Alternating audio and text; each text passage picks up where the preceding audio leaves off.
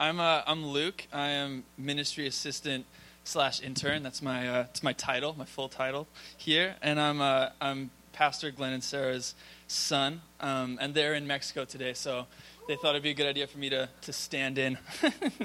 But I'm really excited to share with you today. If you have your Bibles, you can open it to Galatians 4. It's in the second half of the Bible, or just use your table of contents. No shame. I'm really excited to share with you what I've been learning. And when I started, my dad gave me this passage, and when I started it, I felt just kind of like, okay, I need to study the passage so I can explain it to people and preach it.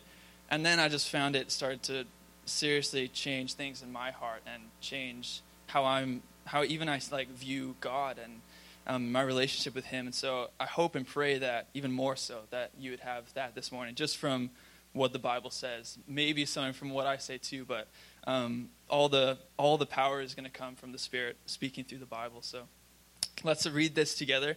It's Galatians 4, 4-7. But when the fullness of time had come... Oh, I have slides too.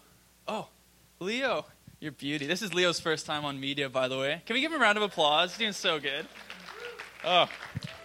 Yeah, Leo, you can just keep doing the slides. I'm already holding a mic, so... Okay, so verse 4. But when the fullness of time had come, God sent forth His Son, born of woman, born under the law, to redeem those who were under the law, so that we might receive adoption as sons. And because you are sons, God has sent the Spirit of His Son into our hearts, crying, Abba, Father. So you are no longer a slave, but a son. And if a son, then an heir through God. Let's pray together. Heavenly Father, we thank you for this morning. We thank you, Jesus, that you're with us, that your Holy Spirit is here, that you who made every single person in this room, every star in the sky, and every planet, God, that you are actually here. You're actually living inside of us. And so I pray that this morning, just by your Spirit in us, that you would open our hearts to hear what you have to say, that you would speak truth and power through your word and through the gospel, God, and that our lives would be awakened and that we would come to life again and that we would know you as you are meant to be known. We love you. In Jesus' name we pray. Amen. All right, so a couple years ago, our family took a trip to Mexico. I think this was 5 or 6 years ago. And actually, my parents are in Mexico right now. So as soon as they left the day after, that's when we got all the snow. So when they come back, just rib them. So 5, 6 years ago, we went to Mexico, and we stayed in this all-inclusive resort, and it was just... it was a dream. We had free drinks whenever we wanted, virgin, of course. We had free drinks, no lineups or anything, have as much as we want. There was a pool bar that we could swim up to, and it's just the best. Especially for a 14-year-old kid who loves sugar. These strawberry daiquiri drinks, those made my entire trip. Honestly, that's all I remember from that trip, just the strawberry daiquiris. So I used to have these strawberry daiquiris all the time, and I remember one time it was... me, Amber, and Zoe playing cards by the beach in Mexico, sipping our strawberry daiquiris. It was just idyllic. And we ran out, and so Amber was like, okay, I'll go grab them. And so she went, and Zoe and I keep playing cards. And then Amber comes back with the 3 strawberry daiquiris and puts them down. And I'm so excited, so I just get right into it, start sipping it, and it's like, something doesn't taste right here. Something's off. And then I take another sip, and I'm like, yeah, no, this sucks. This does not taste good. And I take another sip, and I realize it was not a virgin strawberry daiquiri. And 14-year-old me freaks out, thinking I'm going to get tipsy, and thinking I have, underage drinking. I was honestly, I'm not going to tell mom and dad. This is I failed. I'm so sorry. Honestly, I just lost it.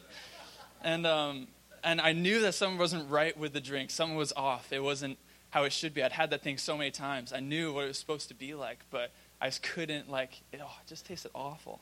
Something wasn't right, and it's just that, I know it's goofy, but I think when we look at our lives, we can see that something's not right within us, too. When we look just in our families and in our own hearts and in this world, we can see that something's off, that something is not as it should be. Something has been added that isn't where, it shouldn't be here. And why is this? What is it? And we see in the Bible that it's sin. Genesis 3, the fall. Like, sin is the reason for all the evil, all the injustice, all the pain that we feel, all the emotions that pride and anger and fear and worry. Sin is the reason for that. And it's because we disobeyed God. If you read the first couple chapters of Genesis, what happens is God creates man and woman, Adam and Eve, and then they decide, instead of following God and doing what he said for them to do, instead of following his rules and his commands and living in perfect communion with God, they decide that they would rather just do what they want to do. And so they take the fruit from the tree that they were supposed to not take, and that is disobeying God, and that brought sin into the world. And so that is the reason for this feeling that we can all, we all know, something's not right here. Something's off. In our own lives and the lives around us, something's not right. Yeah, and in our lives it can look like pride or greed or lustful thoughts or addictions, or and in a bigger way, in a more evil way, it can look like murder, and it can look like illnesses, and it can look like just massive injustice. And in Kelowna, it can be drugs, it can be drinking, it can be self-harm, it can be depression, anxiety, abuse. It can be all these things. And I'm not saying that if you're sick, it's because you sinned or anything like that. Sin is the reason that we have illness in this world. Sin is the reason that we have murder and genocides and all that stuff that is just so not right. We know that it's not right. And Romans 3:23 says that we've sinned and we've fallen short of the glory of God. So every single person on this earth is in the same boat. Something's off. We've done wrong before him, and we've disobeyed him and turned our backs on him. And what we need is to be freed from that. We need to be freed from what enslaves us. Romans 6 says that it talks about being enslaved to sin, being slaves to sin. And that can look like a bunch of different things like I just listed. It can look like addictions, but we all are enslaved to sin, to brokenness, to pain. And we need to be freed from it. And there's nothing we can do to get rid of them. There's nothing in our power. There's nothing that we can read or watch or listen to or anything that can get rid of this brokenness that we feel, and this feeling of this isn't right. I'm not satisfied with the world that I live in, that feeling. We need to be freed from it.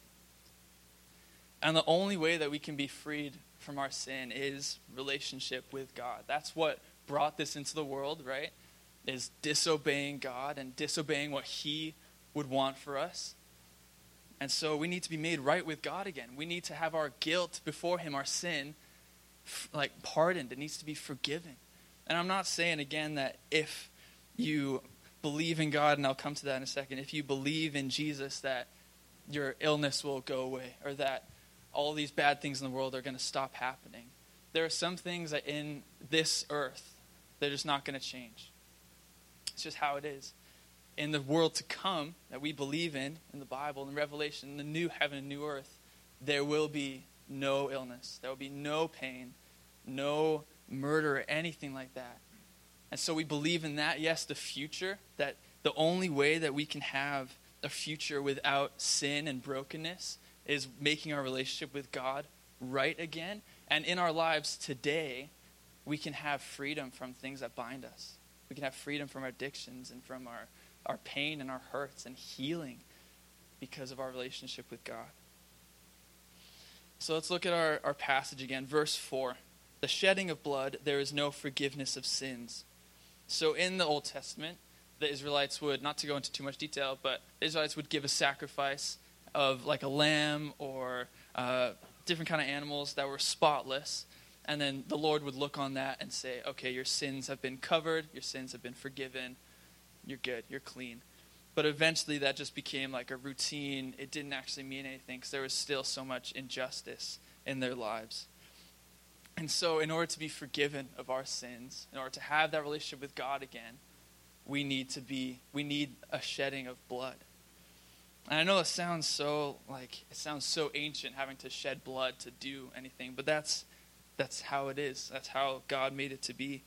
And so Jesus came, and he died on the cross and rose from the grave, shedding his blood and defeating death forever. He was the final sacrifice because he rose from the grave and ending the curse of sin. Hebrews 9:26 says, "But as it is, he has appeared once for all at the end of the ages to put away sin by the sacrifice of himself." So by his death and resurrection, we are free from sin and death. And that's not even the main point of my sermon, but that's pretty incredible. Like, that is an incredible thing just to sink in and go, I was wrong before God. I was guilty before God. The only way that I could get away from that and I could have that relationship with him again is if God made a way. And so he did. And from the beginning, that was always his plan, to send his son in our place, to bear our sins, to take our shame and our pain and our guilt and pardon it so we could have a relationship with God again. And I don't want to just blow past that. That is incredible. Romans 5:18 says, "Therefore, as one trespass from Adam and Eve, as one trespass or sin led to condemnation for all men, so one act of righteousness leads to justification and life for all men." And Jesus is our one act of righteousness. He has covered us with his blood, with his life, his death, and his resurrection. This is incredibly good news. And so that sin and that feeling of something's off that we have, that's covered, that's dealt with.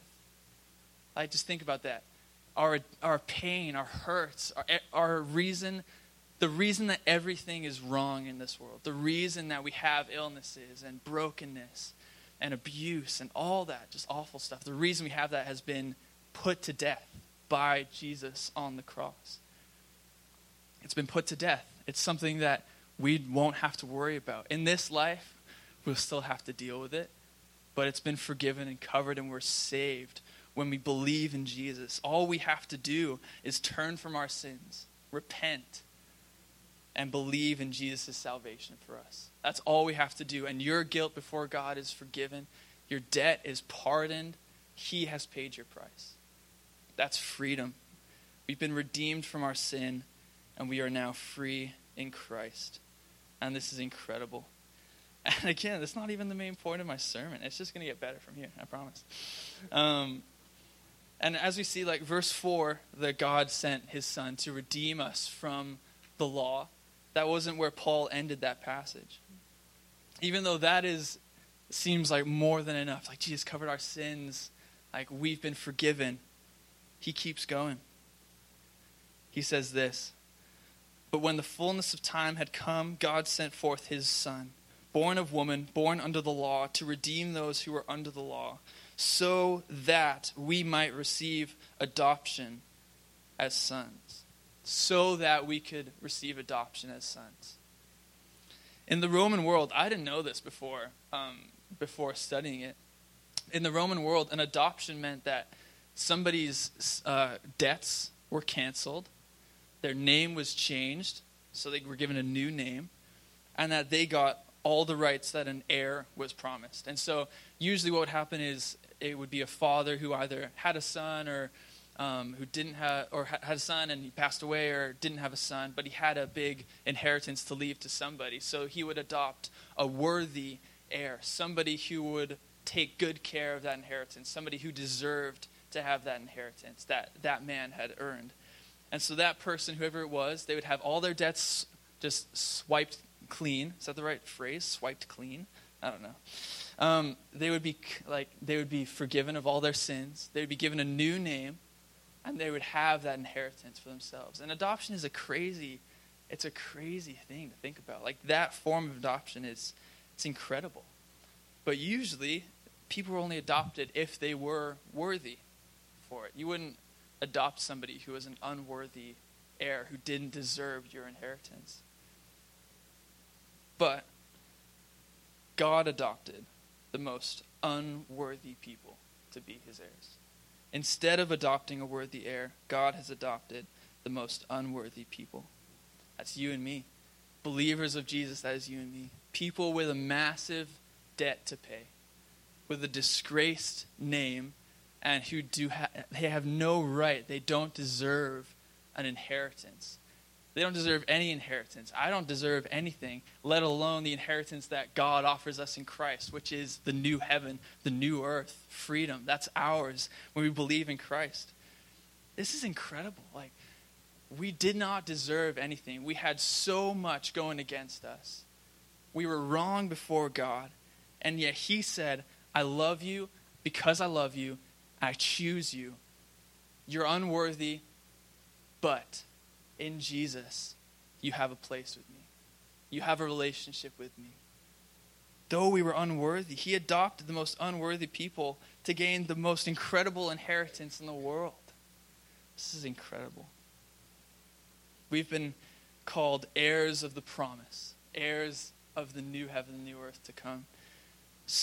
And we've been adopted for that reason, but also so that we can have a relationship with him as our Father. Verse 6 says this, and because you are sons, God has sent the Spirit of his Son into our hearts, crying, Abba, Father. And because you are sons, God has sent the Spirit of his Son into our hearts, crying, Abba, Father. So because of Jesus, we are now sons and daughters, children of God.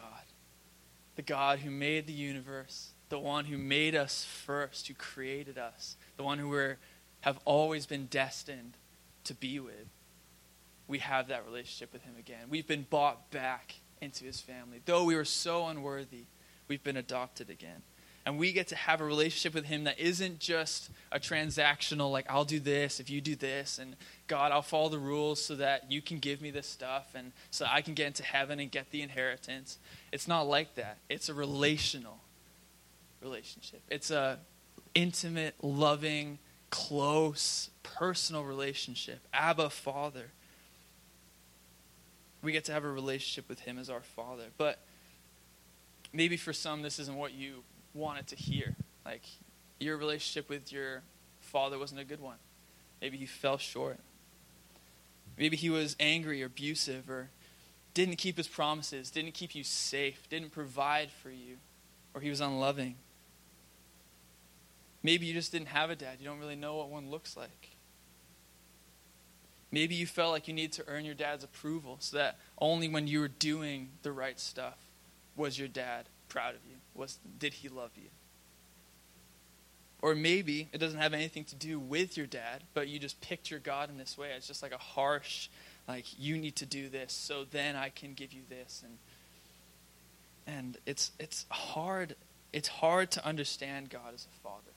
And for me, that's tough for me to understand. Like, why would God want to be a loving father to me? Like, what does that even mean? How can we see God as a good and loving father when our views of fatherhood are marred by sin and brokenness? We've all seen, even if you didn't have a bad dad, we've all seen the effect that poor fathers have on kids. We see that.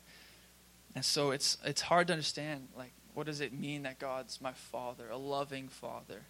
What does it mean that I can cry out to him, Abba, Father? What does it mean that I can have a close, loving relationship with him? Pastor Gene Veith says this, that the essence of fatherhood is found in God and not in human beings. So our views of fatherhood are not, like, God is not just a better father than, like, he isn't just a bit better than your fathers were. He is the ultimate father where all other fathers fall short. God is the perfect father where all other fathers fall short. He is the essence of fatherhood. He is the first father. He's the everlasting father. And so I'm just going to list a couple things that the Bible says. This isn't all of them, but just to encourage you that what does it mean that God is your loving father? Well, your dad might have left you, but God says, I will never leave you nor forsake you.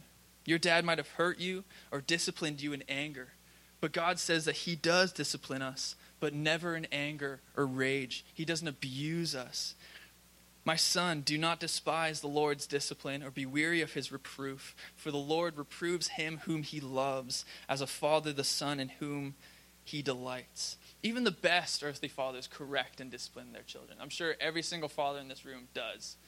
Because if you don't, you're just letting your child be led astray. We need to. If I wasn't disciplined and corrected by my dad, I would be going down the wrong path, going into sin and hurting myself, and then going, oh man, I wish I didn't do that. That really hurt. That affected me. But because he disciplined me and guided me back onto the right path, I don't have to go through that pain. Even if the discipline and the hurt, or the discipline and the correction feels like it hurts us, and it feels like it's rubbing us the wrong way as rebellious kids, we can trust that he is disciplining us and guiding us in the direction we need to go. Your dad might not have taken good care of you, but God says that he knows what you need and that he will supply every need of yours according to his riches and glory in Christ Jesus. Your dad might have loved you only when you did things well, but God says that he will rejoice over you with gladness, that he will quiet you with his love, that he will exult over you with loud singing, and that he shows his love for us, and that while we were still sinners, Christ died for us. So that, again, unworthy heirs. We didn't do anything to earn his love or deserve his love or keep his love on us and his attention on us. He just loves us because he does, because we're his creation. We haven't done anything to earn his love. And the fact that while we were still sinning against him, while we were still going against what he wanted for us, he was saving us. As our backs were turned on the cross, he was saving us, and he was loving us, and he was bringing us back to him. Your heavenly Father loves you. He loves you so much, and he has made a way for you to be saved from sin and to have a relationship with him again. He loves you as you are right now. Even if you're in the worst of the worst, so low, so broken, so hurt, he loves you as you are. You're not too far for him to save you or to love you. And if you feel like your father maybe stopped loving you when you got to a certain point of rebellion, your father will not ever stop loving you. He invites us to be his children, and he invites us into healing and freedom. And this one line that Rob Reimer, he wrote a book called Soul Care, which I highly recommend, that helped me a lot. He says this one line, it's just so simple. It's, precious child, you are loved by God. So if you're going to write anything down today, write that down. Precious child, you are loved by God. When you wake up, remember that you, by the King of all kings, by Lord of creation, that you are a precious child. You are loved. You are loved by God. And I confess that far too often I forget what it's like, how sweet it is to know God as a father. To know him in this tender, close, personal way. And that's what I've been learning from reading this passage. I felt like I had a relationship with God. Like, I need to, God, if I don't do that for you, I'm dishonoring you, and I need to do that so that you're pleased with me. And I felt that, and I don't think it's because of anything other than that's just how my brain is wired. Like, I need to do the right things in order so that I can know that I've earned God's approval. So I know that he's pleased with me. And that's a boring, lifeless, transactional relationship that has no heart in it. And it led me into a place of anxiety and fear. Because I was wondering, oh God, I've messed up today. I wonder what you're thinking of me. I wonder if you're pleased with me still. I wonder if I'm the one who you suddenly don't love anymore because I didn't do what you've asked me to do. And I slide into that all the time. That's my default relationship with God. But that's not what it's supposed to be. It's supposed to be a loving, tender, close, peaceful, restful relationship with the Father. A loving Father who loves me despite me and who will never leave me nor forsake me. So let this sink in. Just to recap a little bit. We who were enslaved to our sins are now alive and free in Christ because of what he's done on the cross. And that's everything. If you don't have that, that is the reason you're alive, is to know God, to have a relationship with him. And we have that through Jesus Christ. So that's step one. Be free in Jesus Christ. And then through Christ, we go from being children of wrath, like the rest of mankind, it says in Ephesians, to being beloved children of grace. Unworthy heirs, rebellious children of wrath, brought back into the family of God, loved and shown so much grace and so much mercy. And that he who made the earth and the animals and the plants and the oceans and the stars and the galaxies, every single snowflake, every grain of sand, that he loves us, that he notices us. And I'm not trying to make this about us, because it's not about us. But he is pursuing us so that we can know him more, because he is the ultimate. We get our rest in knowing that he is God and that he somehow loves us. And so in return, we don't just take that love and go, oh, cool, like God loves us. I can do what I want. I can live. It's an invitation to love him in return. We can know him intimately and personally because he lives in us. And I'm not going to focus on this because I think I'm already going a little bit long, but it says in verse 6, when it says he sent the Spirit of his Son to live in us, crying out, Abba, Father. Like, the Spirit of Jesus who died on the cross, who performed all these miracles, who had a perfect relationship with God the Father for eternity, that Jesus is living inside of me, living inside of every believer.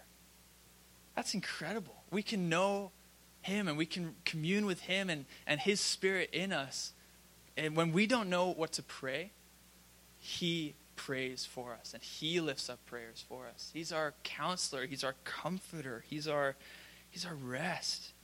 He's our shepherd. So we can not just know about him, we can know him. And when we know him this way, it changes how we live. We can rest knowing that he won't leave us. We can rest knowing that he'll give us all that we'll need, that we'll never be wanting. The Lord is my shepherd, I shall not want. He is everything we need, and yet he still gives us the things we need on earth too. We can rest knowing that he leads us and guides us and corrects us so that we can do what is best for us and for his kingdom, so we don't go into sin and evil and brokenness. Instead of working to gain his approval, we can know that he loves us and delights in us no matter what. That he convicts us of our sin and leads us into life and freedom. He heals our wounds and frees us from what enslaves us. I could go on. It's the whole Bible talks about the steadfast love of God because it's true and it's so important for us to understand. And just to encourage you even more as his child, these are just a couple of things. I spent 5 minutes going through the Bible. And what does it mean to be a child of God? What does that mean? It means we're forgiven, we're delighted in, we're loved, we're known, we're secure, we're heirs, we're becoming like him, becoming perfect. We are comforted, we're full of joy, we're heard when we're crying out to him.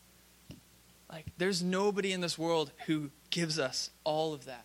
There's nobody in this world who hears us in the dead of night when it's just us, except for God. And he's right there with us. He's in us. He comforts us. So we're no longer a slave to sin, but a beloved child of God, adopted into his family and an heir of the perfect world to come. Oh, it's so freeing to know that we who were dead in our sins have been made alive with Christ because of God's rich mercy and great love for us. And now we can live differently. So how do we live these things out? How do we practically, day to day, How do we remember this? How does it affect us? Well, the first thing is, you got to believe these things about God, about him being loving, about him being caring, him being with you. You got to believe them even when the enemy tells you that they're not true. And for me, that's a wrestle. For me to believe that he is still loving me even when I mess up, that he is still with me even though I turn my back on him, that he is still with me even though I go into sin and brokenness, that he still loves me and delights in me. The enemy's going to try to tell you, because he tried to tell me, he's going to tell you that you are the one who's going to change God's mind about his steadfast love. You're going to be the one who is not going to be allowed peace or healing or freedom. The enemy's going to try to tell you that and convince you there's no point of believing this God as a loving father stuff, because it's not true, because you don't deserve that. That's what he's going to tell you. And so you got to believe, because the Bible doesn't say anything about God not loving us anymore because we're sinners. It's not there. It says that he wants us to fear him, and he wants us and desires that we follow him, but he's not going to stop loving us when we mess up. But the enemy's going to try to tell you, so you got to believe. You got to believe those things. The second thing, and I hope you guys are writing this down. So step one, believe these things, even when they're not true, or even when the enemy tells you they're not true. The second thing is, you got to spend time with him. You have to spend time with him. For a relationship with another person, to know them better, to grow in understanding of them, you have to spend time with them.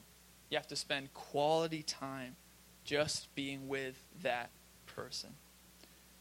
And this, I put this as setting aside regular times of prayer. And so for 21 days of prayer, which is something that our church does, I tried 3 times a day to spend 30 minutes in prayer, just going down to my bedroom. So like being intentional, not just, okay, I'll just like, while I'm in this coffee shop, I'll sit here and pray, even though that's awesome.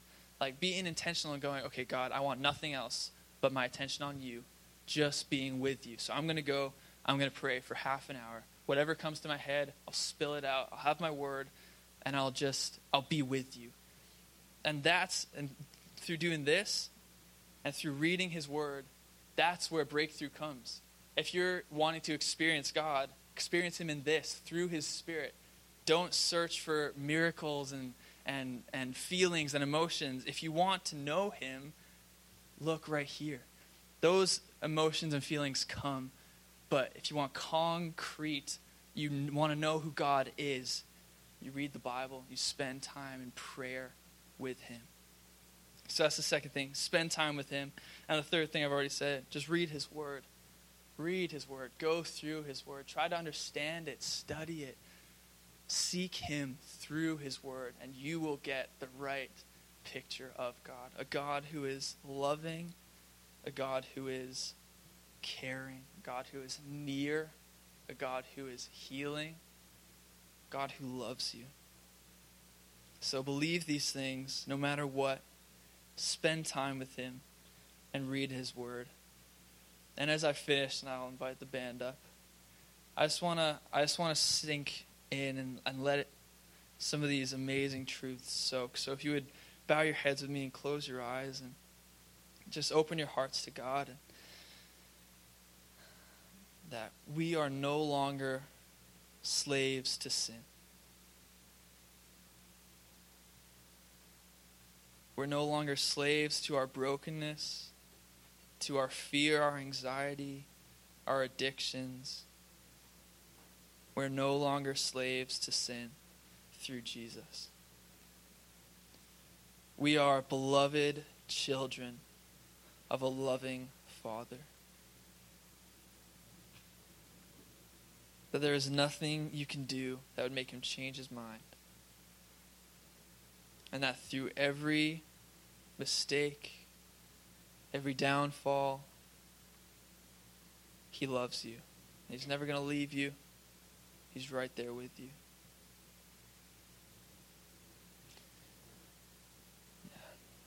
Heavenly Father, would you open our hearts to know this, to know you. That we are no longer slaves to our sin, that we are no longer dead in our sins, that we are free and that we have life in Christ, that you are living in us, that you love us, that you've forgiven us, that we don't deserve it. You've adopted us, even though we're the most unworthy people to get an inheritance, and the inheritance that you offer. Holy Spirit, would you open our hearts to know this? We can only know these truths when you speak. It doesn't matter what I say or what we say to ourselves. Jesus, would you speak to us? Would we know this to be true? Would we know just how enslaved we were so that we can know the freedom that we have now? That we don't have to earn your love or work for it or anything. That we've been freed from our brokenness, that we've been invited into a relationship with a loving Father who gives us all that we need. Holy Spirit, would you make that real to us? Would you pierce our hearts and point us towards you? Lead us to the cross, that we'd lay down our lives so that we could have this relationship with you again, so that we could be free. Yeah, we love you, Jesus, and we just want to know you. And so I just pray for every single person in this room, for them to know that you've made a way for them to be free, to be without guilt, to have a relationship with you. Would we turn from our sins and believe in what you've done for us in Jesus, believe in Jesus, and know you as a loving Father, and have that relationship with you once again. Yeah, we love you. In Jesus' name we pray. Amen.